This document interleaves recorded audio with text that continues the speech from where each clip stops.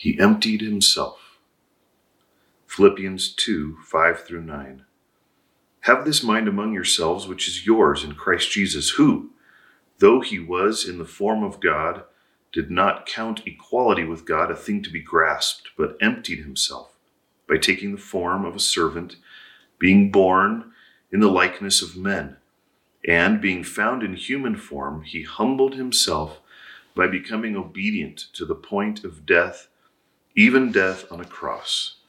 Therefore, God has highly exalted him and bestowed on him the name that is above every name.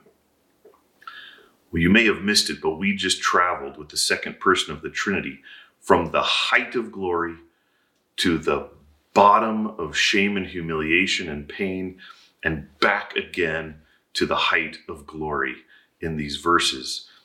As we heard in verse 6, Christ Jesus is enthroned in heaven. He's there 24 hours a day, 7 days a week, 365 days a year at the Father's side, being worshiped in perfect glory and love in heaven. But then starting in verse 7, he willingly empties himself of this glory and descends by the end of verse 8 to the lowest place that is possible, in shame and in humiliation, dying on the cross. What a terrible, shameful, painful way to die, the death on a cross. And the only shame worse than that is the shame of bearing our sins and having his perfect Father, the first person in the Trinity, looking at his only Son and treating him as if he had committed all of the sins of the world, all of the terrible things that we have done and thought were reflected in him, and he received God's terrible, terrible wrath that we deserved. But then in verse 9, Christ is shot heavenward again to glory at the Father's right hand, where he belongs. He's exalted to the pinnacle of worship and praise. And one day, every single human will both bow their knee physically and in posture in every way, and actually confess that he is Lord. And you can either do that today, and if you do so today, then you get to receive the joy and the love that can be yours in confessing that, or you can wait and do it after either you die or he returns. But then it will be too late for you to enjoy the blessings of confessing him. But he is in heaven, exalted again, and every single person will bow and confess that he is Lord. Those are the facts. Jesus' suffering and stepping down is every bit as real as any king who would ever step down from his position and give that up.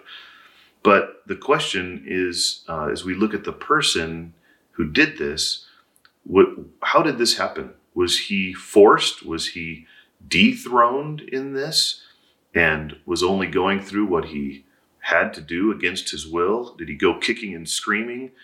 No.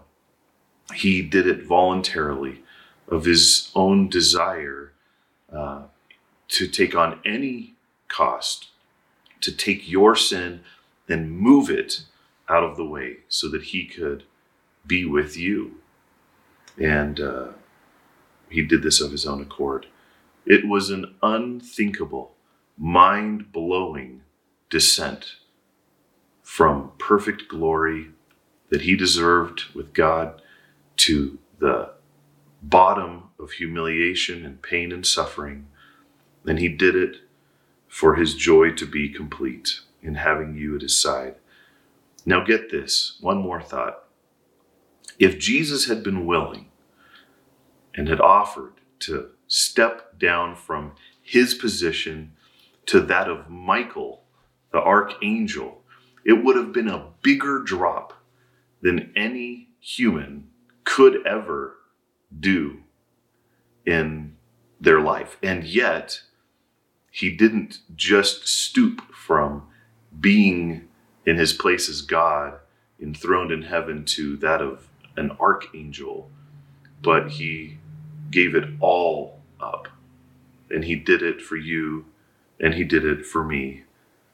With the human, broken body on the cross, bearing the weight of sin, he emptied himself, and he did so without putting up a fight.